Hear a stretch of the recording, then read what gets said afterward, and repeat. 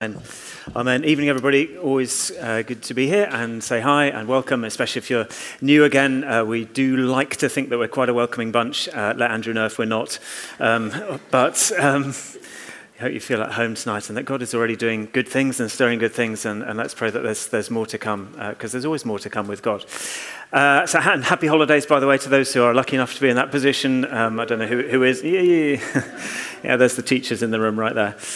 And unlucky if you're not yet, but as we approach Easter, let's just be mindful of that thing. Yeah, that little video that we all ignored right at the beginning because we were all chatting, which said pause and stop and good moment to draw back and just consider some bigger things going on in our lives, how we're doing with God. It's always a good time to do that, but I think especially through Lent as we approach Easter and all that means.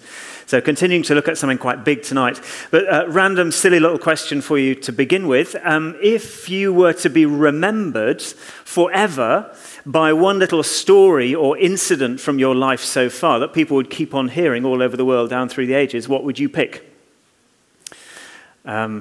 Have a little think about that. It's not very important or interesting. I'm not sure I can answer my own question.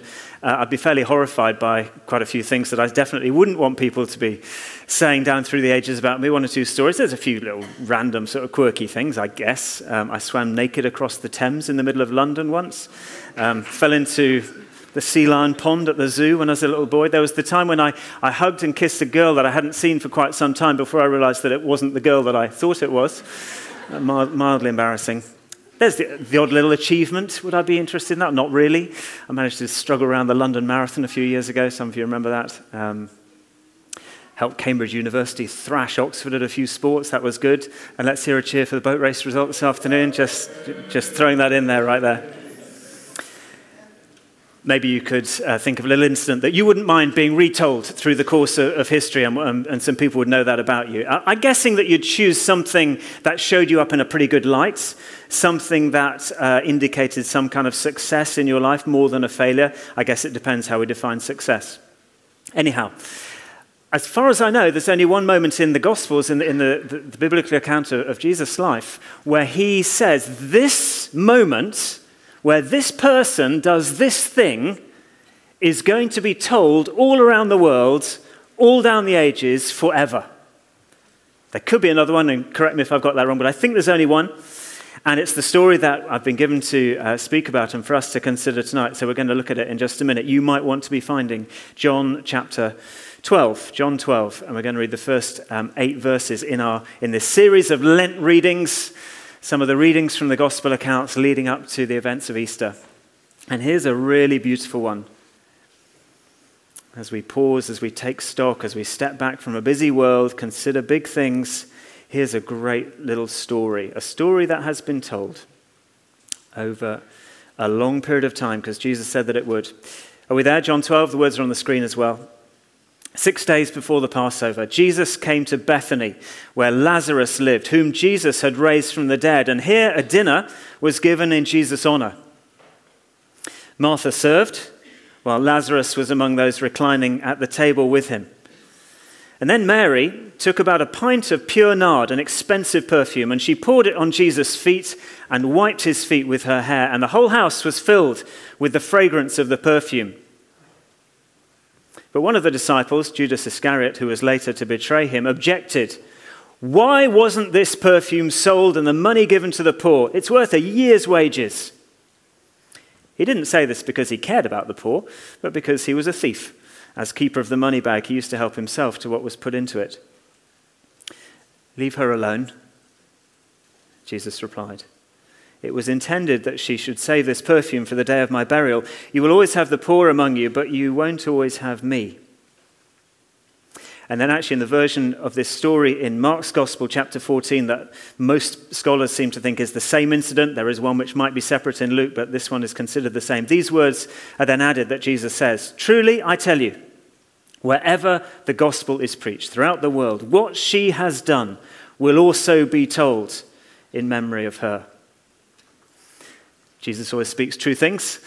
Here we are, speaking about these things, speaking about this woman. We're considering then what the Lord wants to say, what God wants to say, not what Tim wants to say, but what the Lord wants you to hear to us tonight through this little event. Strange to our ears, isn't it? Odd little event. at a dinner party, in a private home, in a little village in Israel in AD 30 or roughly there. I'm going to zoom out just for a few moments, and then before we zoom back into the story, I've got 3 things to say about it from these verses, but just zoom out to a bigger level for a minute.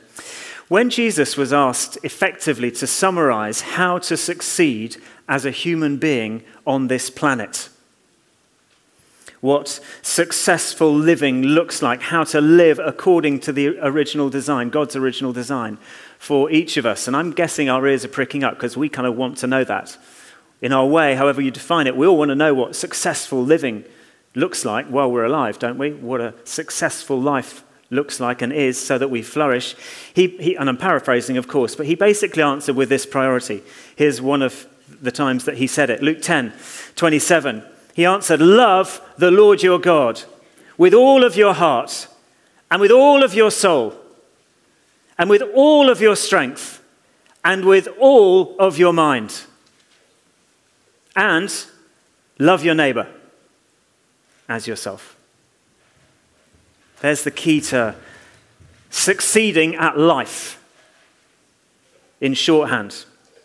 More than an echo in those words, of course, familiar, very familiar words to his Jewish audience there. They're remembering the thing called the schema, the shema from Deuteronomy, early part of the law that God gave. Love the Lord your God with everything you've got, basically, Deuteronomy 6. And then a few verses later, fear the Lord your God, serve him only. Jesus himself, at the beginning of his ministry, remember, he quoted these words as he was faced with all of those temptations in the wilderness.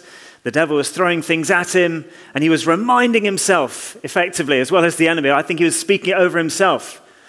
And he goes, no, worship the Lord God and him alone. Serve him only. Luke 4:8, worship the Lord your God. Serve him only. Top priority. No other idols.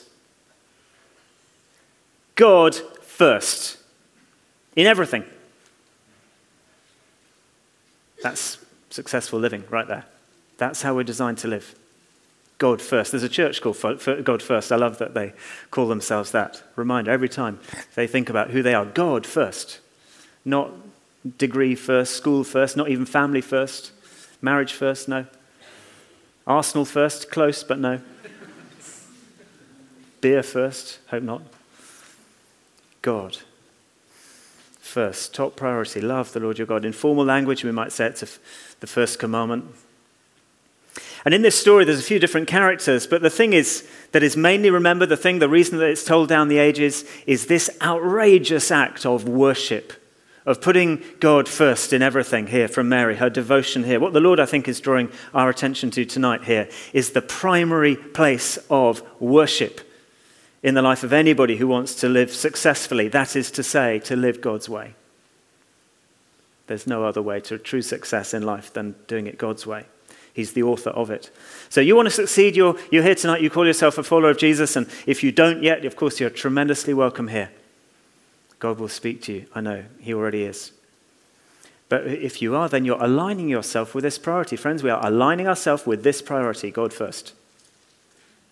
In everything. Loving, fearing, worshipping God with everything that we've got. If I did a little bit of word association football, you know where I say a word and you think of your associations. I wonder what crops up. I say Arsenal, you think, winners, champions, whatever. Absolutely think Cambridge boat race. Yeah, you think winners, exactly. I don't know, whatever.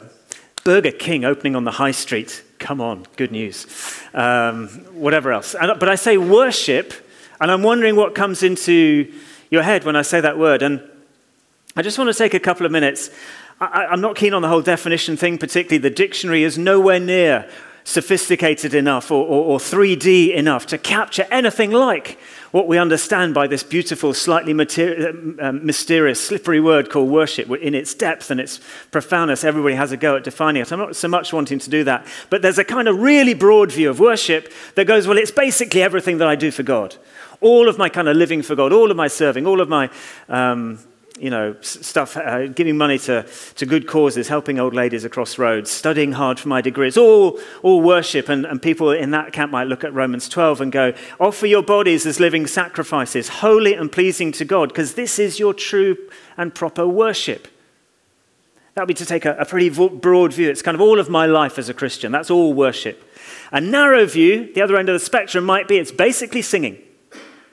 And preferably with a guitar and drums. And ideally with quite nice lighting. And with fairly decent coffee served afterwards. That's worship, right? Of course, I'm exaggerating a bit. Let's just nail it briefly, and I'm not going to go into this too much. Let's just nail it briefly a little bit, though. Worship doesn't start with actions, right? It starts with attitudes. It doesn't begin with actions, it starts with attitudes. It starts in the heart. It doesn't start with our hands or our feet or our voices. It expresses itself there, but it starts inside, doesn't it? So helping out your friend in need, or studying hard for your degree, or giving your money away might be a way that we worship. Or it might just be a religious act of duty or obligation, or for some other reason, to manipulate somebody or get something back or earn a reputation for yourself or whatever. Wouldn't quite be so worshipful then, would it? My singing might be an act of worship, or it might not. It depends on the heart.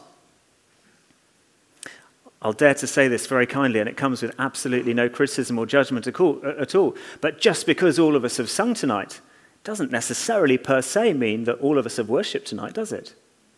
In fact, Jesus had some fairly sharp way of putting that, didn't he? Do you remember when he said, these people, they honor me with their lips.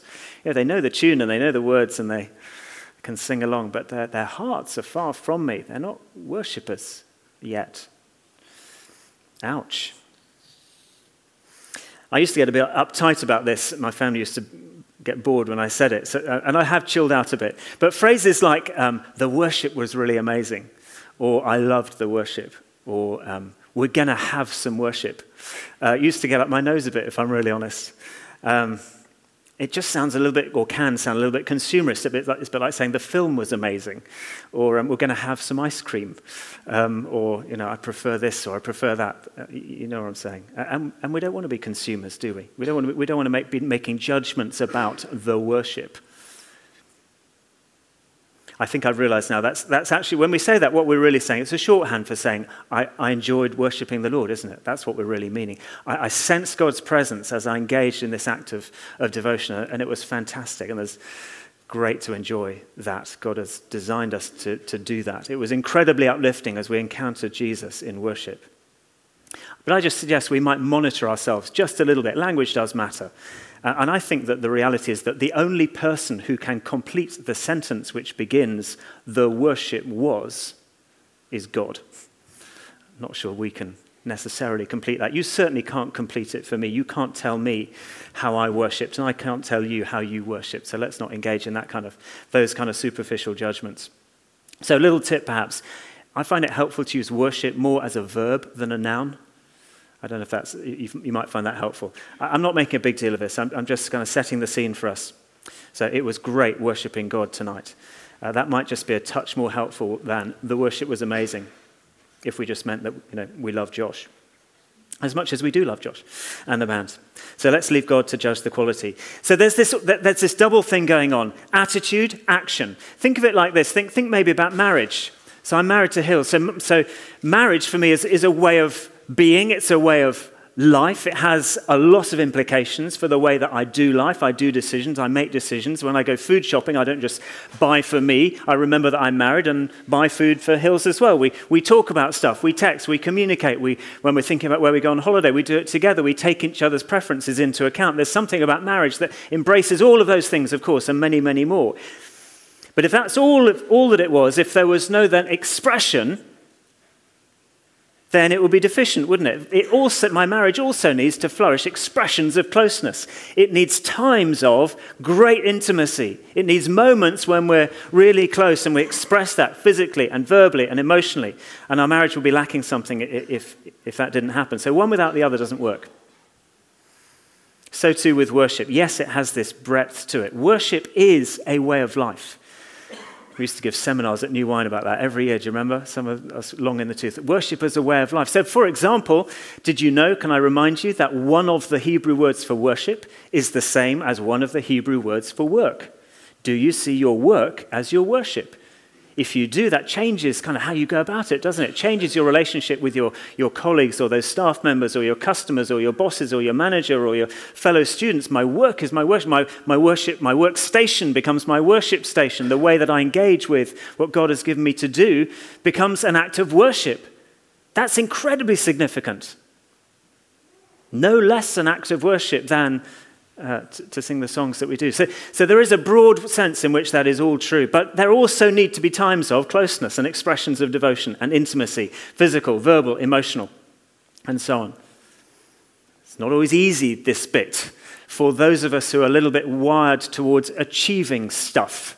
We're the doers. We like goals. We like outcomes. We like results. It can be a little bit harder if you're wired a bit that way, where encountering Jesus in acts of worship, acts of intimacy and closeness that we're about to read are not about outcomes and results and achieving something.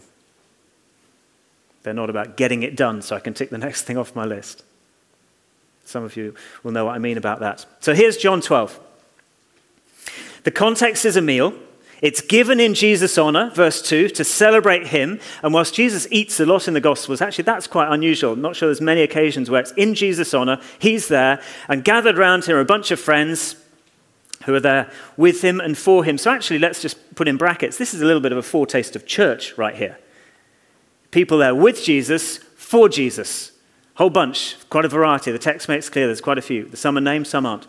And within the bunch, let's just notice briefly, Martha is serving. Seems to be one of the things that we find her often doing. That's part of her worship. And by the way, in any gathering, somebody has to serve. Thank you to those who have been serving us tonight. That's made it possible for the rest not to have to do that. For Josh and the band and the tech guys and the hospitality team, there always needs to be some people doing that. That's part of the way that they're serving. And we're blessed. Thank you. And then there's Lazarus reclining. He's in receiving mode. The text doesn't say this, of course. I suspect he's probably still in shock, don't you think? I think kind of pinching himself to think, my goodness, a couple of days ago, because it's just in the previous chapter, I was in a cave rotting, deader than dead. And is this a grape I see before me now? I'm spreading hummus on the pita bread or whatever he was eating and thinking, my goodness, I'm alive. Reclining, chilling out perhaps, hanging out. I reckon church needs to create space for the reclining, the hanging out.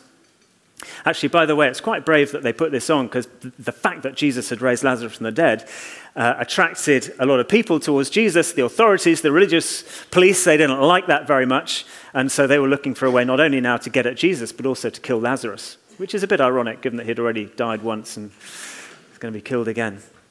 Anyhow, so it's quite a little bit dangerous what they're doing here, but then church often is. Let's hear it for danger. More danger, please, Lord. It helps us. But the spotlight falls on Mary. Let's come to this. Here she is. As elsewhere, we find her sitting at Jesus' feet.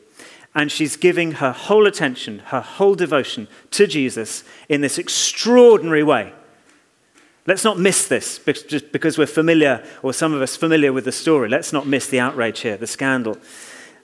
This moment of expression of the inner attitude of the heart, this action of worship that's at the heart of it. So are we there in our imaginations? The alabaster jar, not quite sure what alabaster is, but it doesn't really matter too much. It's what they kept stuff in. There's a pint of this stuff. Most of us can imagine what a pint of stuff is. And I think she breaks off the top. I think that's how it works. And she pours all of this perfume, expensive perfume, over Jesus' feet. Other versions say over his head as well. Head, perhaps, and feet. And then she wipes it with her hair. Just 3 simple observations, and none of them will take too long, about this act of devotion, Mary's amazing, kind of authentic expression of what's inside her for her Lord. Love the Lord your God, God first in everything. She's come to have a sense. She doesn't know everything, but she knows enough now about who this man is that he's not just a man. He's so much more. He has become her healer. He has become more than a rabbi, more than a teacher of amazing stories and truths.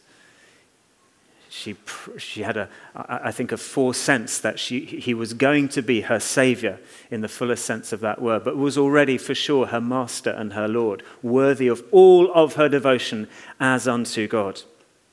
So first thing, it's extravagant, isn't it? This worship is tremendously extravagant, kind of goes without saying. Clear from verse 5, this is not a small amount. It's a whole pint. We're not talking about a little dab. Nor is it cheap stuff. This is not the rip-off kind of fragrance that might say Dior on the outside, but actually inside it's whatever, Superdrug own brand or Poundland or whatever it is. This is the real stuff. Extravagant. This is not therefore pretend worship. Kind of looks like worship, but it's not really. I speak to myself when I say this. I've been there. I can do pretend worship. I can do what looks like an act of devotion. I can do that. I suspect most of us can. We're pretty adept as human beings at wearing masks. It's not that. It's not that thing. It's not, well, I'll do as much as I need to salve my conscience and then kind of move on. No, and it's not that. Expensive, really expensive, extravagant. This costs, in monetary value, a year's wages, current UK average wage, apparently, you Google it, around about 29k. A lot will be on a lot less than that. A lot will be on a lot more than that. But let's put it in that range. Even 20k, let's say that. 20,000 a year. And it goes in a matter of seconds. The whole lot. £20,000 worth of liquid poured out on Jesus' head and feet. Spent. Bottles empty. Can't be retrieved. Can't be used again. By the time Jesus has woken up the next day, maybe walked a few miles on the dusty roads, there is no longer any trace of the 20 grand. Very extravagant gift. I've got 20 grand's worth of notes in my hand right here. I've got some of you looking up, falling asleep. Pour a bit of petrol on it. Get Mike's cigarette lighter. 20 grand. It's not normal behavior. This didn't normally happen, by the way. There are various bits of Jewish custom that we're not familiar with, which were more familiar in their environment. Some of the pouring out, the anointing in this way, was a more familiar thing than it is to us. But not 20 grand's worth, not in one go. Not a year's wages. So not surprisingly, there's objection, there's opposition. Here's Judas. And okay, we find that his motives are not exactly pure. The text tells us actually he wasn't that interested. He just wanted to put his hand in the cookie jar because he was the treasurer. But effectively, the opposition comes. That is so over the top. That is so unnecessary. That is outrageous. It's wrong even that you would do that. How could you do that? We could have used that for far better things. That money could have fed people, it could have clothed people, it could have housed the homeless. What a waste. Truth is that it's not just Judas, is it? I reckon that there is always opposition to authentic, extravagant worship, costly worship, from all kinds of directions, the world, the flesh, the devil, from outside and actually from inside. I reckon it's always opposed. I reckon there are always objections. Some kind of looking on, or maybe it's us looking on at others, going, it's over the top, it's unnecessary, waste of time, too wasteful of energy, resources. We slip into kind of judgment mode, beginning to even to judge other people's motives, even judge other people's worships or their acts of worship. We get critical, we get religious, we get rational, start saying it's a waste. Why sing so many songs? Why take so long over this in our tradition? Why keep repeating the same lines? It's just a waste of words. Never mind, by the way, that the angels sang holy, holy, holy quite a lot. Why spend so much on the heating and the lighting and the instruments and the nice coffee and on and on? The kind of object, you know what I mean? Fill in the blank. A kind of poverty mindset mode, I might say, doesn't see God as a God of abundance, but as a kind of pie God where the pie is limited and we can't spend this on this because then there won't be enough for that. That kind of objection. Could do so much else. What a waste. Don't be so extravagant. Something is a waste in our language when what? When you give too much to get nothing or too little in return. So the implication of the objection here is that Mary has given too much to Jesus to get what? To get what in return? That's where the objection comes from, isn't it? Because you see, Judas and others, they see this in transactional terms. You give something in order to get something. That's how the world works. It's how we're wired as human beings from the very earliest stage, from the cradle, actually. Ooh, if I smile like that, I get a bit more attention and more cuddle, so I'll do it again. We're wired that we get something when we give something. It's just how our world works. There's nothing particularly wrong with that. It's just that it doesn't apply here. Mary's not looking to get something. She's happy to be extravagant. She's happy to blow 20 grand. Because he's worth it. Worship is not a transaction. Sing 5 songs loudly and God's more likely to answer my prayers. Fast for Lent and he'll be really, really pleased with me. I wave my hands in the air really passionately and God loves me and blesses me just a little bit more, or he's a bit less disappointed in me than I think he is. No, it's not a transaction. Is it true to say that we don't benefit from worship? Well, actually, no, of course, actually we do. That's the great, extraordinary exchange. As we give ourselves in worship, it's not that God requires our worship in order to kind of feel good about himself and he needs us to prop up his reputation. He invites it because actually in the end, it draws us in towards his presence. It draws us into a closer relationship with him. It draws us into a better place with him where we thrive. God first. We're set up to thrive with God. Worship helps us to do that. So actually, in the end, we do benefit. That's God's economy. But it's in giving ourselves away that it happens. So that language of wastefulness, of transaction, you give something to get something, it's all rational, isn't it? I might say religious too. Well, the problem is that the kingdom of God doesn't operate rationally. That's really offensive to us quite a lot of the time. Doesn't operate in that way. It works relationally. We know that. Not rationally, relationally. I happened to notice the other day, I love being a wordy kind of a person, that the difference between those two words is the presence of EL in those words. EL is another Hebrew word for God. Not rational. Kingdom of God is not a kingdom that runs on logic and rationality or religiosity. It runs on relationship with God at the heart of it. Authentic, extravagant, expensive. Worship that costs plenty then. It costs her a lot here. Worship that will attract opposition. It will attract judgment from the religious, from the rational mindset that doesn't understand value and worth from a kingdom perspective. Only understands it from an earthly, human perspective. You're going over the top. You're going too far. It can sound very reasonable, by the way. Oh, I don't mind, but you might put a few people off if you're that extravagant or whatever. Tone it down a bit. It's not very British. Looks a bit weird. Whatever. Guess what? Back to the story. Jesus loves it. He welcomes it. In Mark's version of the story, chapter 14, verse 6, "Leave her alone," said Jesus. "Why are you bothering her? She has done a beautiful thing to me."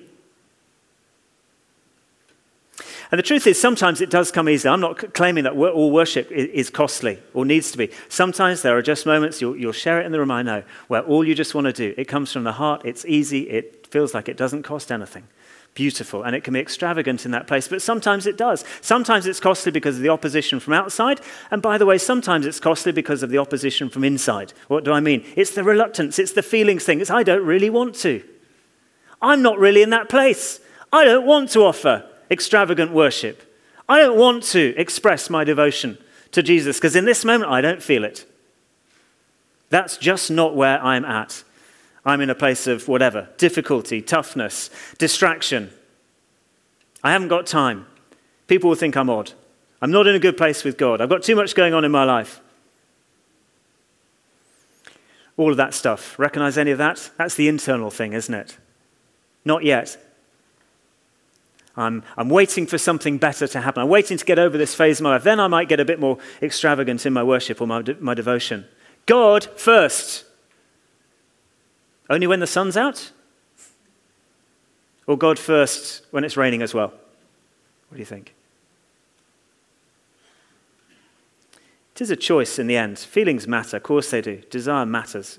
We speak about this a lot. That's why we pray, don't we? More hunger, Lord. More hunger. Stir a passion. You stir it, God. I'm recognizing my lack of passion. You stir it. Of course it is. But in the end, worship's a choice. Well, it's a choice to keep expressing worship, should I say. And of course, it's not ultimately about the song or the perfume or the money or even how I feel. It's about choosing to pour myself out.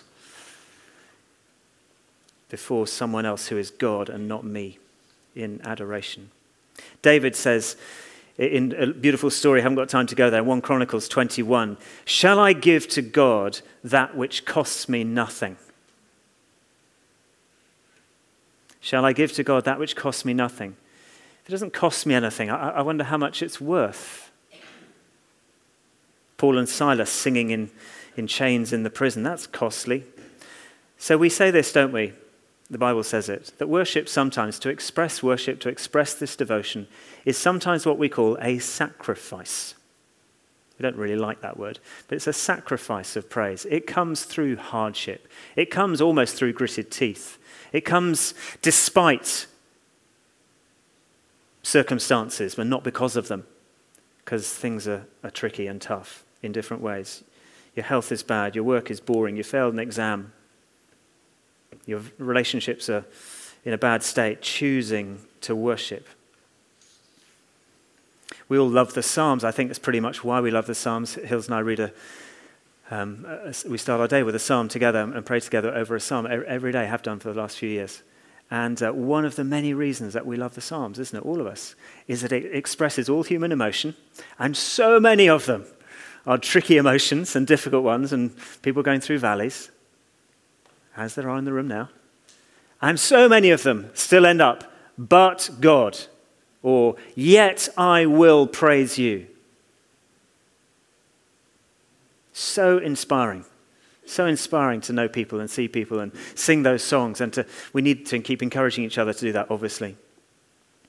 So, we'll only think that extravagant worshipping is a waste when we don't know what Jesus is worth. So that question, challenging question, what is my worship costing me? Next to, much more quickly, authentic worship is intimate. Let's just nail this one too. Wiping Jesus' feet with her hair is a very intimate thing to do by anybody's standard. It's not unheard of in Jewish tradition, so it's more familiar there than here, but nonetheless, a very intimate thing to do. Not at all British, almost awkward, meant to be a close connection, awkward maybe even for somebody watching. There's a physical act involved here, there's physicality involved. You will be aware that so many of the words that are translated worship or can be in the Bible are actually at root Hebrew words that have actions associated with them. Kneeling, lying, waving, I can't remember what some of them are, but different body postures, right? Bodily positions, because these are expressions. You find lots of them in the Psalms. Will you indulge me for a couple of minutes?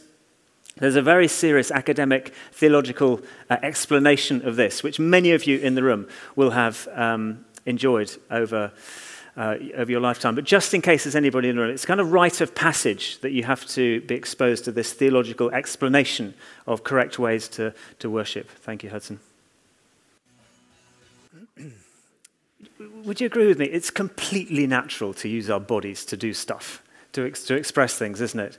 And please don't hear me, and I hope there's never any pressure in any way. There's freedom. Where Jesus is, there's freedom. So nobody's ever going to put anything on us. That's ridiculous. We're free, and we shouldn't put expectations on each other's. But all to say that there needs to be a freedom, doesn't there? And we need to be okay about that. And part of our security is being able, in some of these worship contexts that we're talking about, like this kind of a one, to have freedom. And I know that you know that, but it's always just worth saying, I think. I was released from some of my kind of more repressed British stiff upper lip kind of emotions many, many years ago. I love sport. You know that. I love watching sport. I love Arsenal, truth to tell. I love rugby. I love watching a whole bunch of stuff. And one of my friends just super challenged me. He said, "Tim, whenever you go, you're watching TV and Arsenal score a goal or England score a try, a rugby or whatever, you go, in Tim Grew terms, mildly bonkers. Why is it that you wouldn't bring that same bodily manifestation with arms and excitement or whatever to the object of your devotion, who is Jesus?" Of course, it's normal. Toddlers, they run with their arms open for their parent to pick them up. It's a posture of worship. Extravagant, intimate, last one, really quick. True worship changes the atmosphere. I'm not going to make a big deal of this. I'm not even going to make a tidy theology of it. I'm just going to say it because I happen to believe it, and I'm working around developing a theology to support what I think. Verse 3, and the house was filled with the fragrance of the perfume. The house was filled with the fragrance of the perfume. Mary's hair thing, by the way, I'm pretty sure it took some time. I don't think this was a quick thing. I think it took time. That speaks to me about not rushing this. Again, it speaks about no particular outcome, no goal. We're not looking for a certain kind of result here or anything like that. But she dwelt in this moment of adoration. And there's a pause going on here. And so again, in brackets, activity, overactivity, activism is the enemy of adoration. I just want to say that to our culture, to our society, our generation. Activism, just being busy, busy, busy. It's the enemy of adoration. Adoration requires time. But in this moment, as she stops, as she pauses, she gets on her knees in front of God in this beautiful expression of worship. There is actually an outcome. There is a kind of result. Well, here is one of them. There is a physical change in the environment. Fragrance fills the house. Must have been extraordinary, must have been beautiful, I suppose, unless you're on the religious rational team who didn't like it. There's an effect. It makes a difference. And we don't really know what that difference is. We're not told, so I'm speculating. But I believe that there's something about fragrance. When we encounter the Lord in worship, there's something around the presence of God himself that is kind of heightened and magnified. There's intimacy in his presence. There's expressions of devotion happening that are arising from our hearts, that are being given to him in this beautiful place. That contribute to change in the spiritual atmosphere. I've been around here many, many years, as you know, and I've lost count now of the number of times that people have come into this building for the first time, quite often actually off the street, of the car park, whatever they just find themselves in. And I have conversations often, maybe there's one or two of those here tonight, and they don't have language necessarily to bring to it, but they'll go, there's something really strange here. It felt like magic, or whatever language they might bring to it. What do you suppose that is? It's the presence of God. It's the fragrance of Jesus. It's something that happens in the atmosphere when the people of God put God first in this particular way and worship in this particular way. And there's something around his presence. We get caught up in his presence. His presence is manifest, is thicker. We talk about thin places and so on. You just know, we go to a retreat place called Faldebrunnen over in West Wales. Anybody else been over there? It's a fantastic place. If you want to really get away from it all, 3 hours west and before you fall into the Irish Sea, stop at Faldebrunnen, go up the hill and have a day or two in their place. It's amazing. And why is it amazing? Because it's a place which has been much worshipped in, much prayed in, and you sense it. You really sense it. There's a fragrance there, the fragrance of Jesus, I want to say. And it's incredibly attractive. Paul talks about the aroma of Jesus in 2 Corinthians 2. He actually describes it of us. We are the aroma of Christ, he says. We who spend time in God's presence, who spend time as worshippers in our different environments, we carry this fragrance. It's something that we are to release into the world. It's all about him. It's all about him. Final song actually. Some of you remember the song, but again, the story, but it bears retelling again and again, I think, because it speaks to every generation, every culture. Where in Soul Survivor over in Watford, I'm guessing 20 years ago, they'd got to a point where the act of worship, somebody kind of realized, it dawned on them, this just feels a bit consumerist. It was a bit like going to the cinema, and was it a good film or wasn't it a good film? Did I enjoy it or didn't I enjoy it? As if it was all about them. And you might remember the story that they said, okay, we've got to do something here. We've got to down tools. We've got to down instruments. And so they just said, okay, the next week, no band, no instruments, nothing organized like that.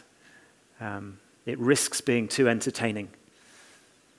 So just come. And they spent several weeks just seeing what God would do and the offering that they might be, and somebody might have brought a poem or a word or something, or some silence, and they still worshipped. They really, really worshipped. And Matt Redman, who was the leader of the bands there, the team there, the worship team there, he wrote this song, as you know, and I'll just read it. We may sing it in a minute or two as well, that came out of that time. When the music fades and all is stripped away, and I simply come, longing just to bring something that's of worth that will bless your heart. And I'll bring you more than a song, for a song in itself is not what you've required. You search much deeper within through the way things appear. You're looking into my heart. So I'm coming back to the heart of worship, and it's all about you. It's all about you. The fragrance filled the room. It extended. We, carrying the presence of God, we're to be the aroma of Christ. That song went all around the world. This story, John 12, has gone all around the world. It's travelled down the ages, and it's travelled well. Why? Because it tells us the most important thing that we can be doing in response to the most important thing that has ever happened to us. The most important thing that has ever happened to us is that God loves us. And our first response must always be that of worship. Love the Lord your God. Worship and serve him only. Let's stand together. Let's stand.